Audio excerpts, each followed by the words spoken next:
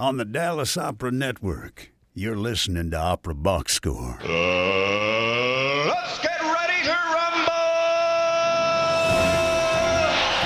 Wherever you are, however you're listening, it's America's talk radio show about opera. It's Opera Box Score. I'm your host, George Cedarquist, joined by Matt Cummings, Weston Williams, and Ashley Hardgrave. All right, this week we go inside the huddle with director Rose Freeman and soprano Angela Bourne, whose work is currently running in a double bill production with Third Eye Theater Ensemble right here in Chicago.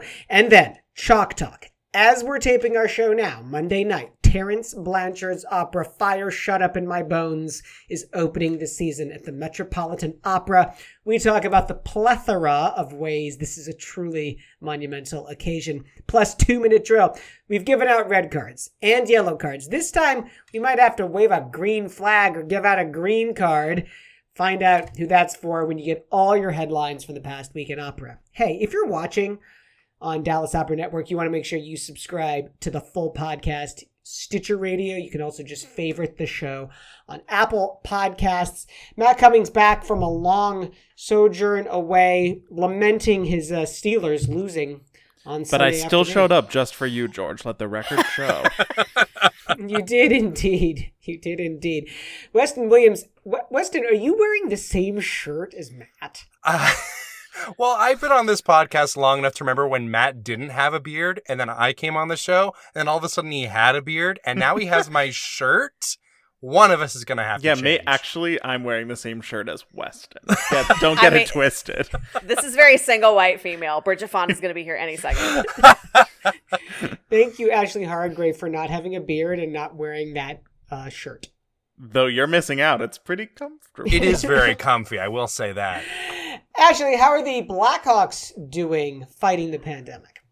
As of Thursday, the first day of training camp, when they were back on the ice, they were 100% vaccinated. Wow. Ba-ba-da-da! And Jonathan Toews is back. He was back on the ice for the first day of training camp on Thursday, which is very exciting. So everything's coming out Millhouse over there. We're very excited. Bodes well for the Hawks. Get this. Justin Tucker, it's a name you've heard us talk about on the show before. Former opera singer who is now a kicker for the Baltimore Ravens. On Sunday afternoon, he kicks the NFL's longest field goal ever, 66 yards. It was against the Lions' Natch. Jeez. 66 yards, hits the crossbar, and then bounces in. He says that he wants to kick a 70-yard field goal one day. Gotta have goals. I feel like this trivia piece was genetically engineered specifically for our brand. Yes. He knew. I don't think I could run 70 yards, let alone kick a football. I'm 70 yards long already, so it's fine. Let's talk some opera. Huddle up. Let's go inside the huddle. It's Opera Box Score. It's America's talk radio show about opera. So thrilled to have Rose Freeman and Angela Bourne on the show. Rose Freeman teaches, stage directs, and produces theatrical performance in multiple performance mediums. Recent projects include development for a book on acting methods for opera, writing a musical about an alligator in Chicago, and serving as the directing fellow at Wolf Trap Opera in 2020. In 2021, Z is a founding member of Third Eye Theater Ensemble. Commended for her fire and dramatic conviction on stage, Angela Bourne is an opera theater artist, highly committed to artistic integrity and authenticity. As a proud company member with Third Eye, she was tickled pink that their production of Stitch landed the organization the award of Best Storefront Opera Company by New City Magazine and the nomination of Best Opera of 2019 in the Chicago Reader. Third Eye Theater Ensemble is proud to celebrate their 8th season with the double bill of the Midwestern premiere of Kamala Shankram and Rob Handel's The Infinite Energy of Ada Lovelace and Elizabeth Rudolph's newly commissioned mini opera Petticoats and Slide Rules, playing at the Edge Theater in Chicago through October 3rd. Rose and Ashley, welcome to the show. Absolutely. Rose, I want to start with you. Talk to me about this double bill. Talk to me about what's appealing about these two women. Why this pairing? Yeah. So one kind of happened before the other.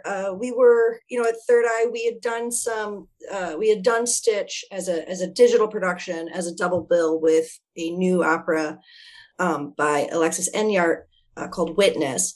And we were like, okay, I think we can do these double bills. We can do new pieces. Do we want to try and go live? Like, is this the time to do it? And a few things kept sticking out. One, Third Eye does work that focuses on social justice. So as a consequence, our work is kind of a downer. And we didn't want to do a downer, right? We were like, okay, let's keep this light. Like, what's a nice romantic comedy where we can still talk about the issues of today? And also, let's not do anything huge, right? We wanted to get everybody out of the theater in under an hour and a half. We wanted to be able to socially distance. We wanted flexibility. And the other thing that kept coming up is we've all been kind of raging against the literal machine of computers. Mm. And that is also the thing that has been keeping many of us functional or alive. And I wanted to have some gratitude in our work when we were coming back. And Kamala and Rob's piece, The Infinite Energy of Ada Lovelace, hit that right on the head, right? And we could kind of keep it mostly in-house. We could keep COVID restrictions. It's a smaller cast. It really kind of fit the bill, but also it's a really funny, wonderful, gracious, loving opera about a woman who invented computer programming, right? Mm. And that's a piece of deep gratitude that I have, because we all kind of needed that. And furthermore, I kept thinking about all the women professors and moms that I was seeing on Zoom that were having kids using them as a jungle gym or running off to grab their kid and still teaching. I was thinking about my mom when she was raising me and and trying to run her businesses and invent. I was thinking about my sister trying to run a business with 2 twin boys. And I wanted to talk about that and what that struggle was. I felt like that would really hit home. And when we looked at it, Jason Carlson, who's one of our music directors, and then Alexis Enyart, who is our other music director, or we call them the Maestri, because they kind of work as a unit. We're like, we could really use something to kind of introduce this piece, right? This is a wonderful piece, but what happens if we connect it to why now? And that led us to a woman composer who is working through the work today. We wanted a local composer, and we wanted a piece about women in STEM and what that further continuance was. So we really hit on Elizabeth Woodridge and Lois Graham as that. And that really all came from Elizabeth Rudolph.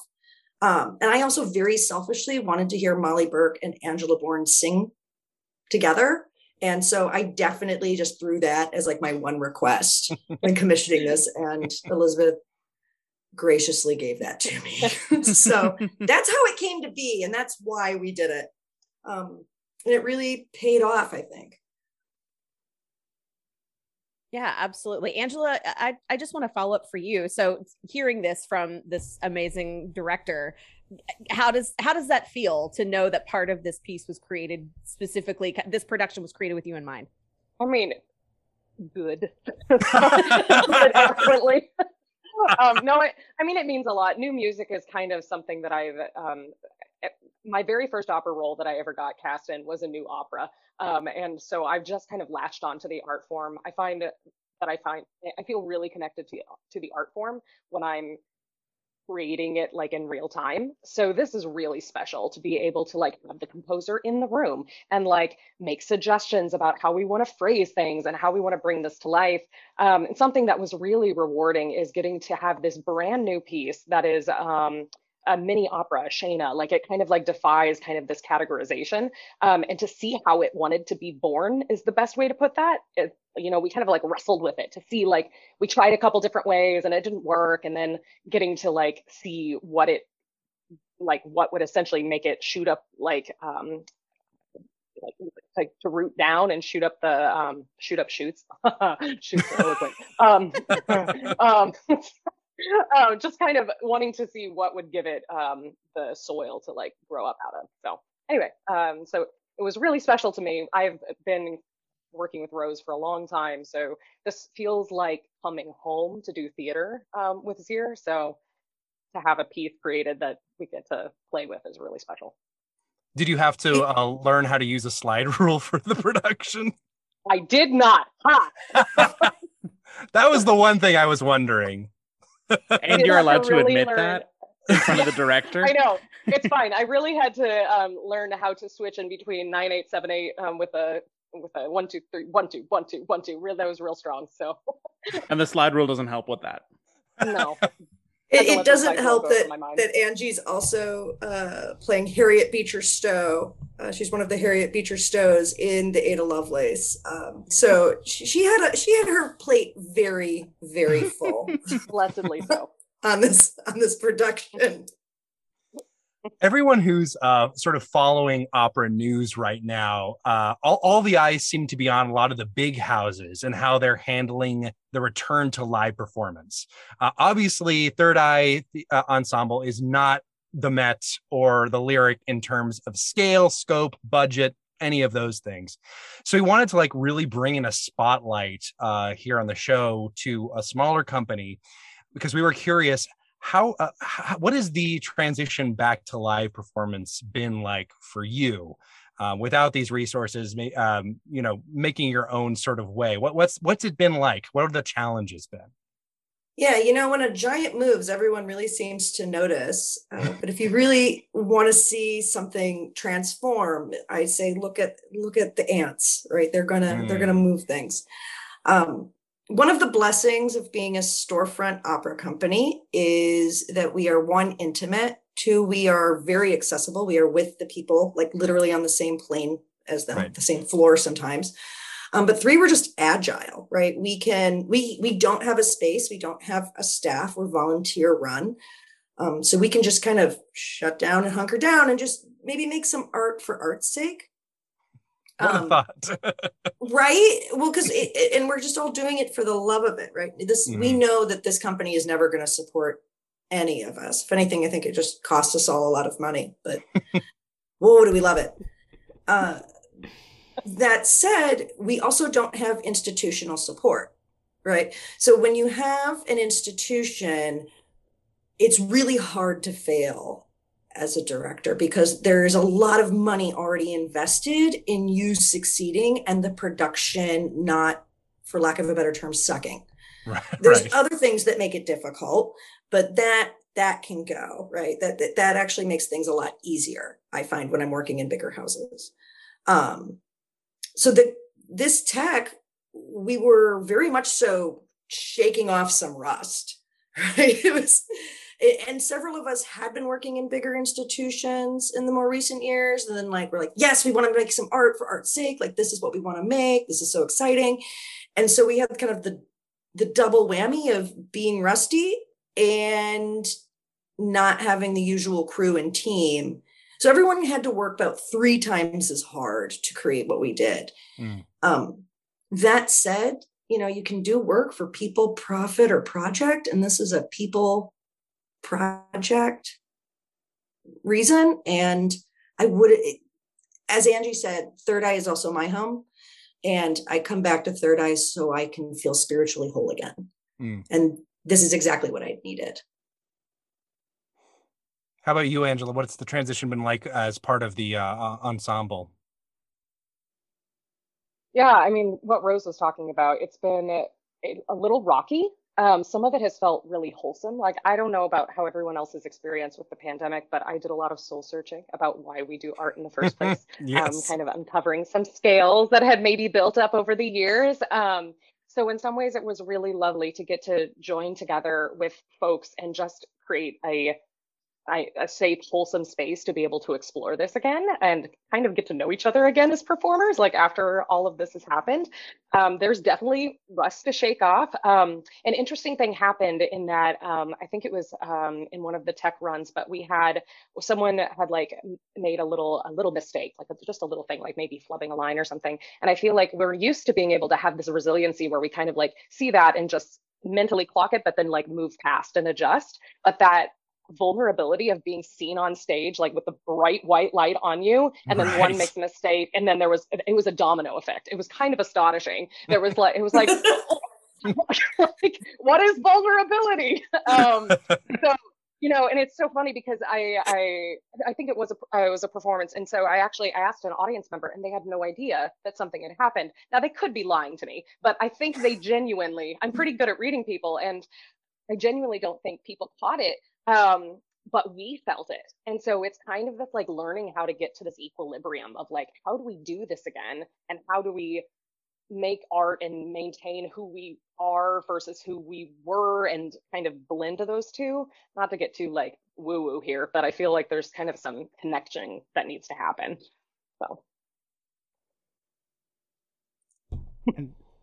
So as more and more of these groups in more and more places are hopefully able to keep coming back and returning to live performance, what do you think it is that is going to look like? What are you hoping to see in the opera world as it moves off of being stuck only in the internet and starts to reincorporate live performances?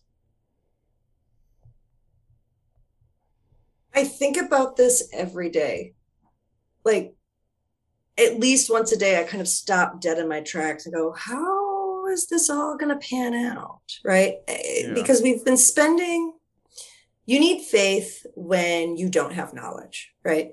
And in the last 18 months, a lot of us that are artists for very deeply spiritual reasons or for self-fulfillment reasons, I think, have been having a crisis of faith and having to really hold on to their faith, this kind of tiny little light. And now we're starting to add, I always say that, like, if live theater is sitting around a fire telling stories, Zoom theater is just screaming into the flames, hoping through alchemy something will come out on the other side. And I think that's really what we've all been doing. It's like, okay, I have this little flame and I'm going to whisper quietly into it. Maybe something will happen. And now the flame is starting to grow, or like we're starting to see through it, and people are there again. And I'm very curious to see how we relearn two-dimensionality. I'm very curious to see, and I don't mean like emotional two-dimensionality. I think we've had a lot of that. I mean like literally how space works in a two-dimensional plane, and how we feel about ritual and how it is to listen again. I think there's going to be some relearning and some cherishing of that. But I honestly have no idea what is going to carry over from what we learned in Zoom into live performance. I know for me personally, I was watching one of the rehearsals and I was like, oh man, we really need like a projection of like some ones and zeros in this moment, and I was like, is that dumb? Let me just make it really quick and throw it up there, which, 2 years ago, if you were like, hey Rose, can you just hop on some platform and make a projection quick, I'd have just cackled and wandered away. But instead, I'm literally in rehearsal, like secretly making a video quick and like throwing it up just to see what it looks like. So I don't know. So maybe those things will come in and become important. Or maybe not. Maybe we'll just go back to ritual and have a good time. Dump our computers in the lake saying thank you for your time. That's tempting. I think about it every day. It's a few things I think about every day. Those are the I'm going to list right now. What about you, Angela? What are you looking for? What are you thinking about? Well, I certainly think that hybrid in some capacity is here to stay. I think a lot of people I think it was kind of nice to be able to get to see what your friends were doing across the country, or across absolutely. the world. I mean, that's certainly technology has many things that make you want to throw it into a river, as Rose was saying. But like the opera that we were talking about, there's so many things that like really connect us. And some of it is just I'd buy tickets to a friend's performance, and I found that I could not sit still, right? Like I couldn't just like hunker down in front of the computer and like watch like a good audience member.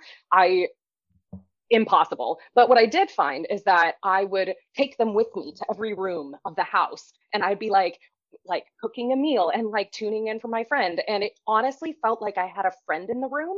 Like it still felt vital and real in a way that you wouldn't expect to. Like maybe we're like hearkening back to like the Peanut Gallery when people were like talking during a performance. It's like the 21st century. If we could start watching operas and having a snack, I would love that. I want a snack while I'm watching an opera. Like, Give me my Y'all- ice cream. Y'all don't Well, do I'm that because singing. I absolutely bring snacks to the theater. Hero, Ashley. You're doing I something. support I you. need more bravery. I think one of my favorite roles was when I was instructed to eat a pear while I was singing. I just got to have a snack, and it was Oh. written in for me, and that was great. I loved that. Anyway, so yeah, Better I than think learning the hybrid is- slide rule. Yeah, yeah, exactly. Can There were eat no- pears. no Will slide not learn rules were harmed in slide the rules. production. Put that in my bio. I think but yeah. there's something about this digital platform though that has forced us, at least as directors, Rose, I think, to become clearer.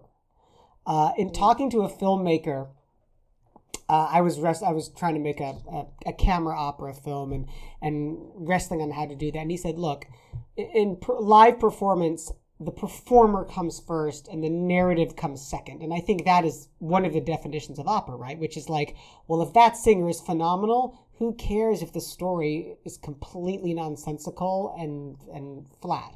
But he said in film, the performance always comes second to the narrative, right? If the narrative is not crystal clear and compelling, what is the value of those incredible performances? That has forced me to try and to become a clearer director.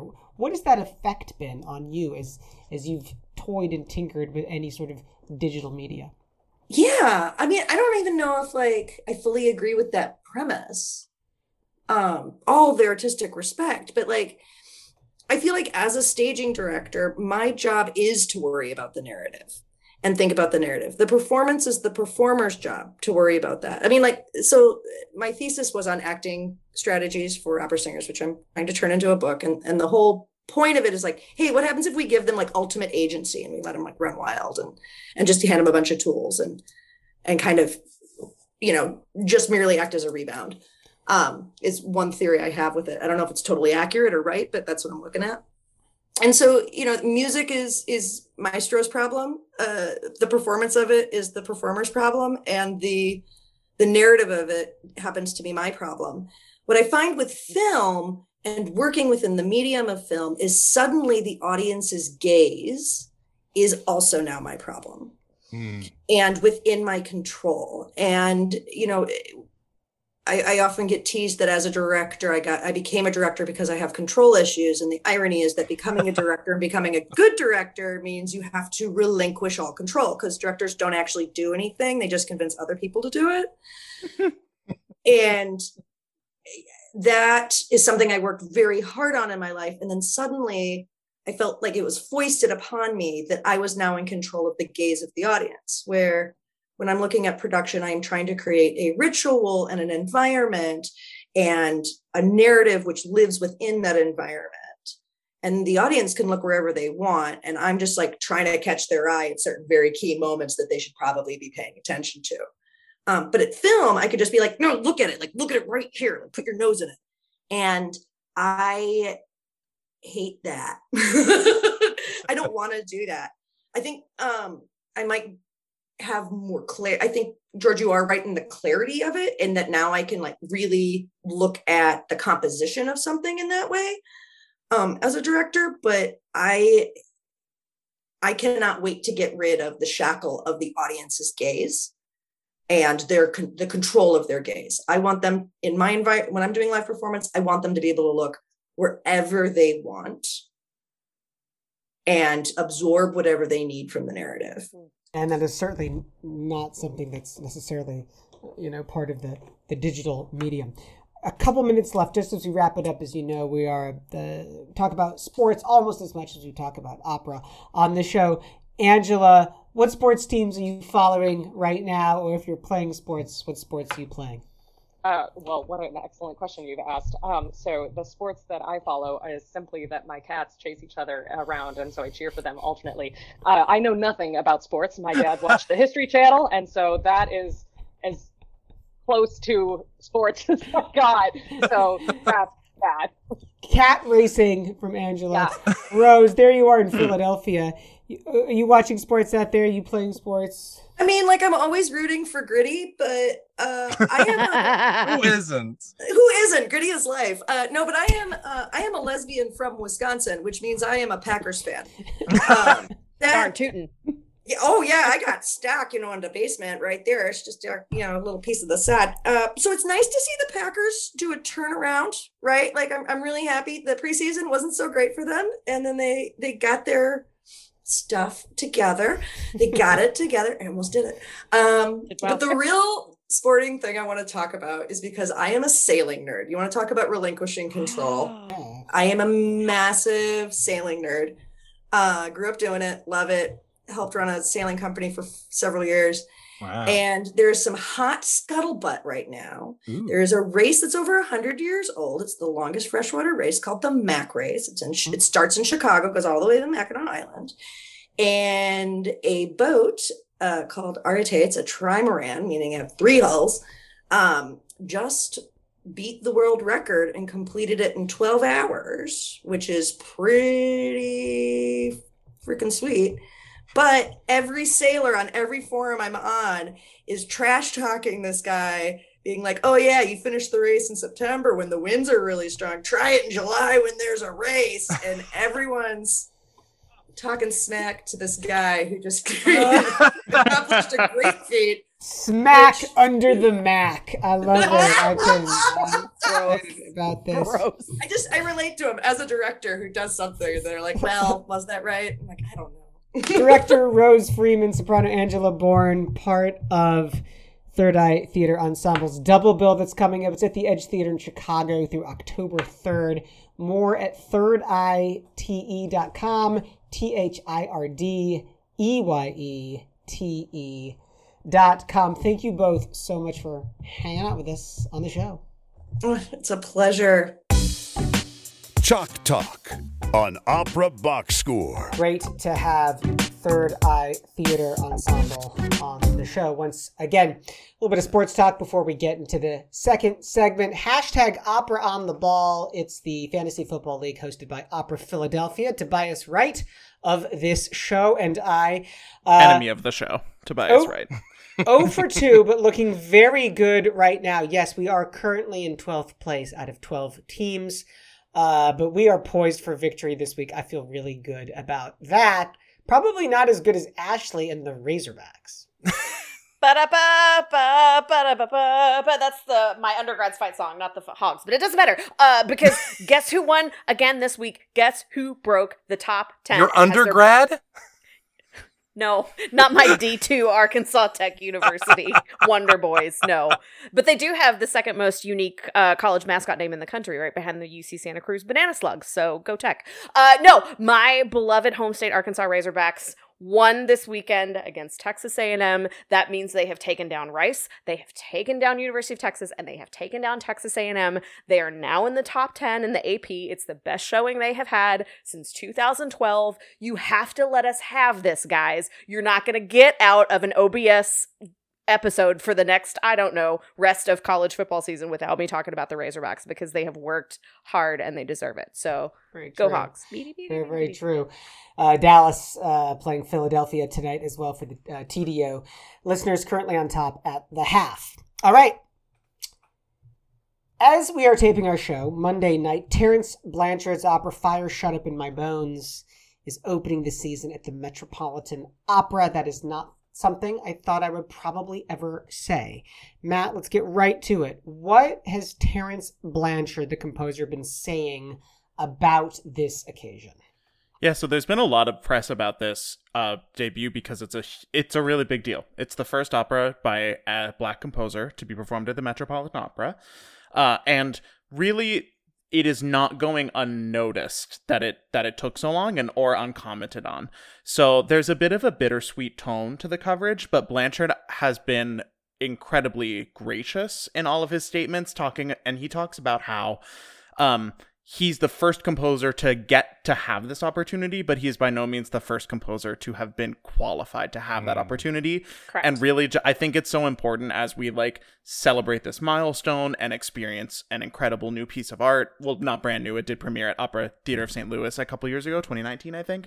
But new on this kind of stage, just to acknowledge the history that brought us here and how many people have been locked out of that kind of opportunity, And he really keeps bringing, every interview that I read with him, he brings back this phrase of how he doesn't want this moment to be any kind of a token, but that he wants to be a turnkey, to be a part of the sea change. And you can even see that a little bit when you look at the history of how this piece made its premiere at the Met. It was originally scheduled for farther in the future than this, and was moved up to be the season opening for the reopening after COVID, a closing that was obviously not scheduled in advance. And I'm not even positive that it was supposed to premiere this season. I think it was supposed to premiere next season at the Metropolitan Opera.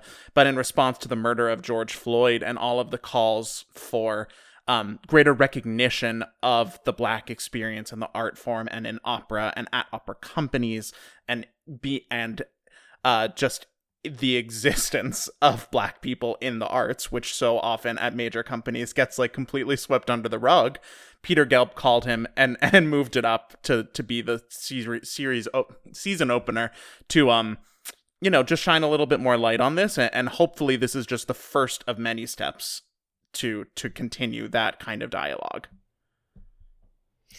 Friend of the show, Will Liverman, also in the cast, kind of leading the cast, really. And talk to us about the themes, Matt, from the operatic repertoire and how this piece is playing with those. So I think it's another thing that Terence Blanchard has been talking about a lot when he's doing press for this opera is just how to make sure that everyone is thinking about the fact that this kind of a story, even though it's a story with all African-American characters, it has universal themes too. And all audiences should really be able to reflect on that and pay attention to that, and just the emotional power that radiates from recasting those universal themes with African-American Black singers' characters just really taps into the deep personal experiences that may be different too.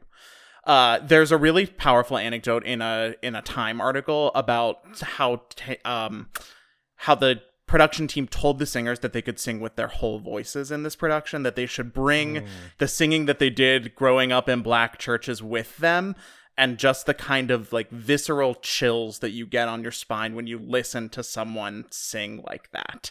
And it was a really powerful reminder for me about how it's more than just plots. It's more than just representation in terms of who gets to tell their story, who gets to have their story told, but it goes so much deeper than that in terms of what it means to have your story and to be able to tell your own story up on stage.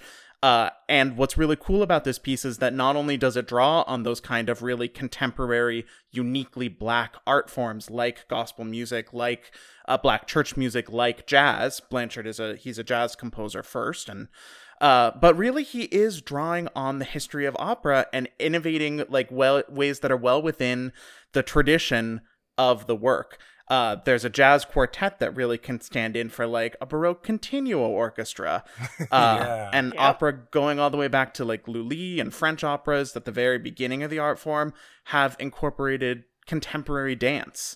And this work really makes a lot of use of dance. The co-director is a choreographer, and Ashley, I know, Ashley, I know that you saw that video on Facebook.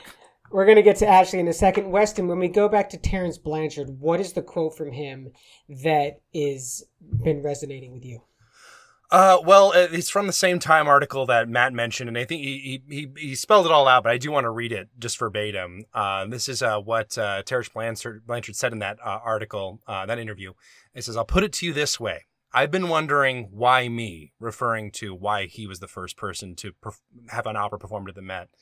"I don't want to let those guys down. Hale Smith, William Grant Still, a bunch of people like that who have become before me.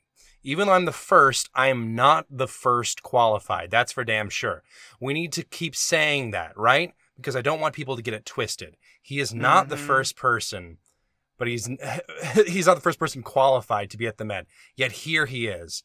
There's this interesting sort of like dissonance there, because part of me wants to be really excited that we're having this first opera written by a Black person, at the Met.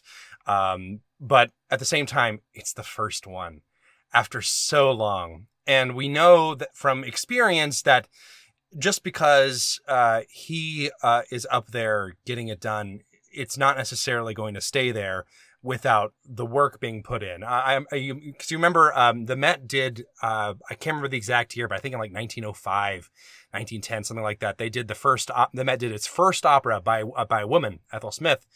And then its second opera by a woman was 100 years later when Sarajevo did L'Amour de Loin a few seasons ago. Just because you've opened the door doesn't mean it stays open. You have to keep putting that pressure to really make sure that it stays in there. That being said, though, this opera has legs. We've already seen it. People are talking about it even long before the Mets said they were going to have it open their season. Even before the pandemic, I remember this is one of the operas I was most excited to start hearing about because it was popping up everywhere. Everyone wanted to do a production. The Met needs this production, but this production doesn't necessarily need the Met. Do you know what I mean?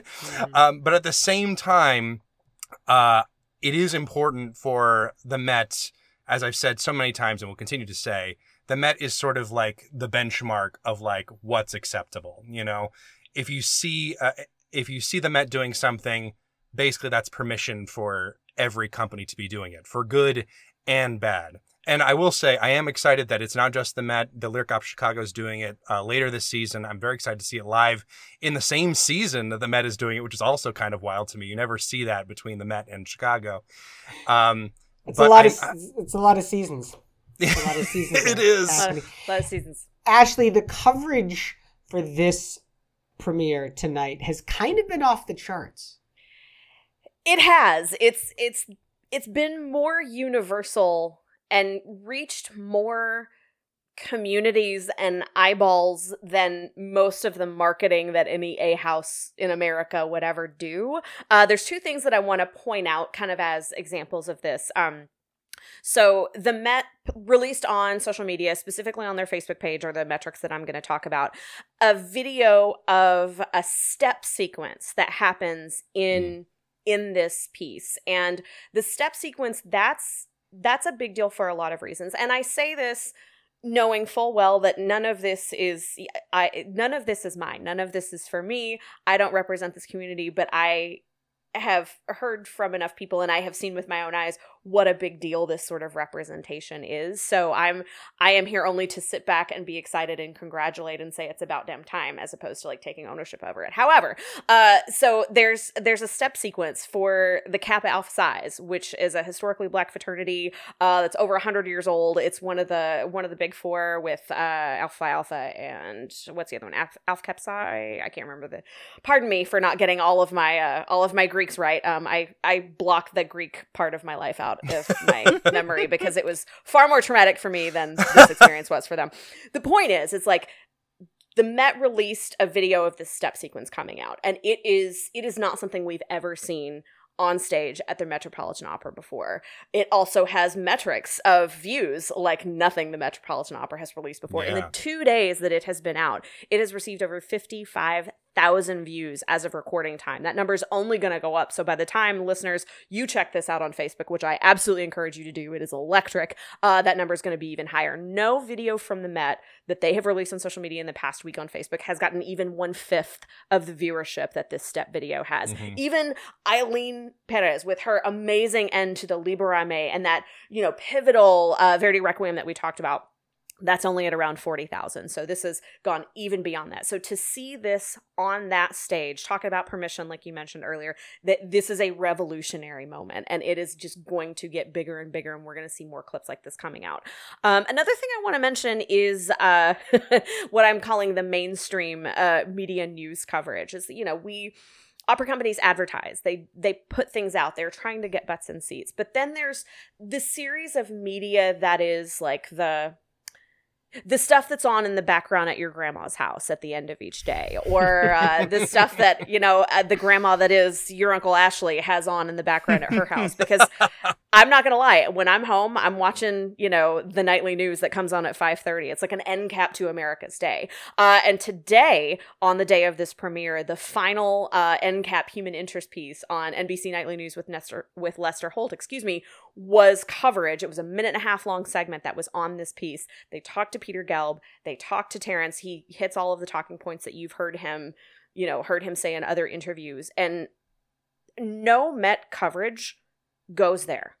The amount of homes that are watching, the big three, the type of television you can only pick up with rabbit ears when you're in the most rural parts of America, the opera coverage doesn't go there. And this did. That, 90 seconds of coverage about how revolutionary this piece is, both for better and for worse, that's going to hit, rural TV sets in, places that the Met marketing could never go. My Aunt Brenda's going to see this. Rural kids in Mississippi and Montana and Nebraska are going to see this and see what a big deal this is. And that's something we don't see really often. And I'm very excited about it. Matt, that's the kind of coverage money can't buy. That's very true. I didn't know you were going to throw it to me.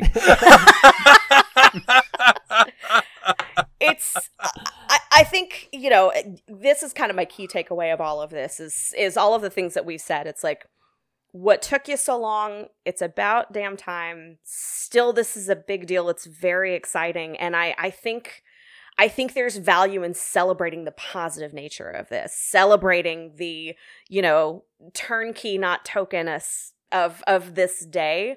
Time will tell if we have to wait as long as we did for a second female composer to be produced. But I think it's okay to celebrate today. And I think it's okay to congratulate the people that are making this happen. 100%. It is. It's a yes and moment. Yes, this is something to be celebrated. And what's next, right? The Malcolm X opera Anthony Davis in a couple years' time. What else is coming on? As we trickled further down into the Met ecosystem as well, right? It's not necessarily just the main stage. How else is this going to go not only broad, but deep? We will see. We're taping on Monday night as the premiere is happening. We're going to see during this week how this continues to roll. What else is right now? The 2-minute drill.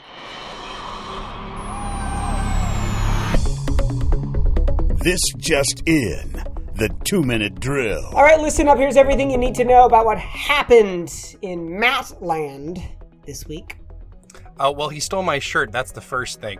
A recent article in the New York Times contains a roundup of podcasts that opera professionals listen to. Some singers go for aria code, some professionals go for screaming divas, a few even listen to Switched on Pop, but we can't shake the feeling that the Times may be missing one pod in particular. I can't think of one. New York Times, see me after class. Is this a green card? As of last week, theaters in Madrid, including opera houses, are going to be allowed to seat audiences at full capacity. Previous regulations only allowed 75% of seats to be filled. In trade news, friend of the show Will Liverman is set to become Virginia Opera's creative partner and advisor for the 2021-22 season, working with artistic and civic engagement teams to create programs and partnerships to foster long-term connections. Bringing opera to all communities is something I'm extremely passionate about, said the baritone. I'm excited to help introduce the art form of opera to new audiences right here in my hometown. Andrea Joy Pearson has been named Opera Omaha's new Director of Belonging and Inclusion, working to create equity-based recruitment and employee engagement. Quote, "It is imperative to intentionally create safe spaces where everyone has the opportunity to thrive, participate, and belong," said Pearson. On the disabled list, Jonas Kaufmann is out of the final two performances of La Forza del Destino in Munich, as the tenor continues to recover from his recent tracheal infection. Stefano Lacola will fill in. Exit stage right Australian director Andrew Sinclair has died. His work was seen in the most prominent opera houses in the world, including the Royal Opera House, where he was a staff director, and Opera Australia. British librettist and translator Amanda Holden died earlier this month at age 73. Holden created original librettos for such operas as Brett Dean's Bliss and Mark Anthony Turnage's The Silver Tassie, for which she won an Olivier Award. She also created over 60 opera translations and oversaw the creation of a reference work that combined the knowledge of contributors from all over the world, the Viking Opera Guide. And on this day, September 27th, in 1732, it was the first performance of Pergolesi's Lo Frate Innamorato in Naples. 1779 saw the first performance of Arne's The Conscious Lovers in London. Franz Schubert finished his song cycle Winterreise on this day in 1827, and then in 1917 it was the birth of Italian soprano Sally Amato. English soprano Dame Josephine Barstow was born on this day in 1940, and also happy birthday to Elizabeth Futral, who was born on this day in 1963. Finally, in 1999, some Spanish tenor, Placido Domingo, we don't talk about him, broke his tie with Enrico Caruso, headlining his 18th opening performance at the Metropolitan Opera. And that is your 2-minute drill.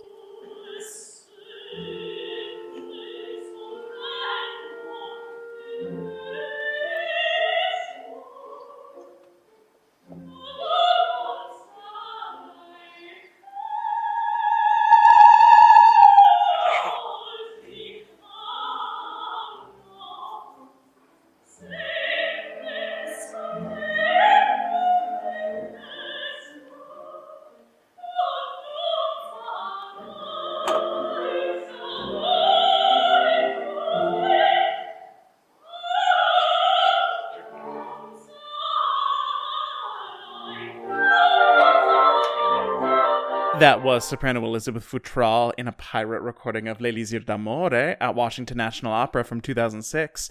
I have seen Futral a couple times in Chicago, and she sang a good bit at New York City Opera. Just a really underrated American soprano. Such good stage presence, really charming, and a voice for days. Yeah. She had a really good, like, solid run in Chicago. I would say, like, 04 to like 2010, 2011, you couldn't turn around without seeing her show up in something. And it was what a time to be alive. It was delightful. It's true. We don't talk about Dacido Flamingo very much on the show, but I thought it was cool that there was this tie with Caruso in terms of headlining the Metropolitan Opera. Also, let me just say that is the first 2-minute drill in a long time that was actually remarkably close to 2 minutes. Yeah, we're doing it. Sometimes Oliver didn't clog up the on this day with 40 operas that none of us have ever heard of. and all of the music journalists were writing about Fire Shot Up in My Bones. Yeah. So. Fair. So opera professionals are listening to podcasts. Great. And they're listening to Aria Code. Great. I'd say we have a good suggestion for a few of them. I might have one. Dear New York Times. Yeah.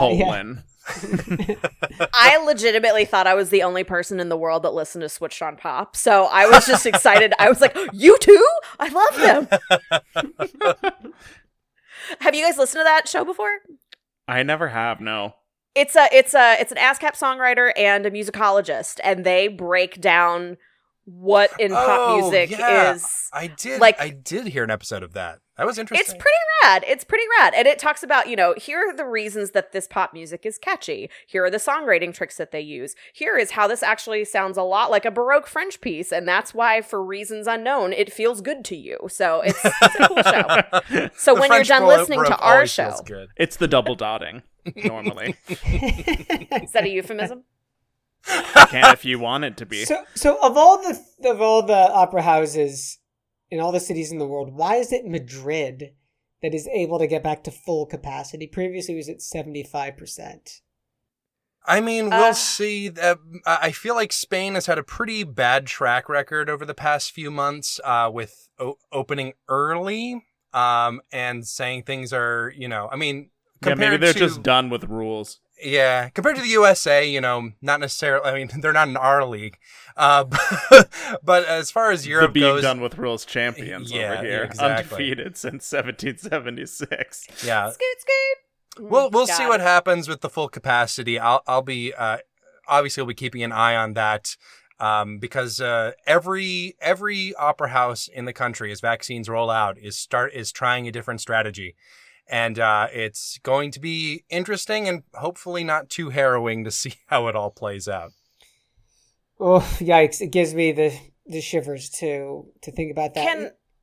Can we just give every opera house in the world a director of belonging? Can we do that? That's Belonging the best and inclusion. ever. But of course, all I could think of was that song "We Belong." Who did that? Pat Benatar. Pat We Benatar. belong to the So I'm like, we belong to Omaha. Everybody gets a seat at the table. I don't know. I'm like, there's a jingle in there somewhere. In an ideal world, every opera house would get a Will Liverman too. I mean, the man is having a moment, and it couldn't be more deserved. Is Will Liverman the new James Dara? Because I feel like we keep. Or maybe he's the new Mark Campbell. The new. Do we have an update to the hardest working man in showbiz competition? Because it kind of seems like we might. It's one of those three for sure. I mean, they're all different professions, of course. You know, Dara's the director, Campbell's the librettist, and We'll just have to set up a couple divisions. Yeah. What happens when they all go in the same room? Does like everything just explode? No one does anything. You've never seen all of them in the room at the same time. I was about to make that joke, Ashley. Yeah, when they're all in the same room, they just sit around eating chips. I'm hungry. They're like, we need a minute. We need a minute. They do. Before we move on, I do want to talk a little bit about Amanda Holden, because I didn't know her, her work. Well, I did know her work indirectly. I just didn't know it was hers. She was a fascinating person. She, she did her first opera translation way back in the 80s, I believe, with English National Opera. For Jonathan Miller, yeah. And suddenly became an expert in this extremely specific field of translating operas into English. But the knowledge that takes of music, of culture, of like, what like certain phrases. Absolutely. And applying that to some new librettos too. Truly, there's a really cool Guardian article which came out maybe a week ago, which is sort of focuses on her, sort of an obituary. But I highly, highly recommend all our listeners go check it out, because it's a great example. I feel like sometimes we can get a little bit caught up as opera people, like thinking about singers and composers, that we sometimes neglect librettists or people who are doing something incredibly creative, incredibly difficult in a kind of a weird field like translation, which is often very underappreciated. I think we should try to rectify that a little bit by directing our audience, as a first step, to direct our audience to this article about her. She's fascinating. Her name is Amanda Holden, and I recommend you look her up. Put a link to that on the website. Yeah, it is a true skill, writing translations, not even just titles, but translations without reinventing, especially that singable ones. Yeah. Mm-hmm. I mean, if getting away from this sort of dreadful Ruth Martin translations of Mozart, from the is it the Schirmer score? They're just sort of unbearable. I remember and finding a singable score that makes sense in a translation.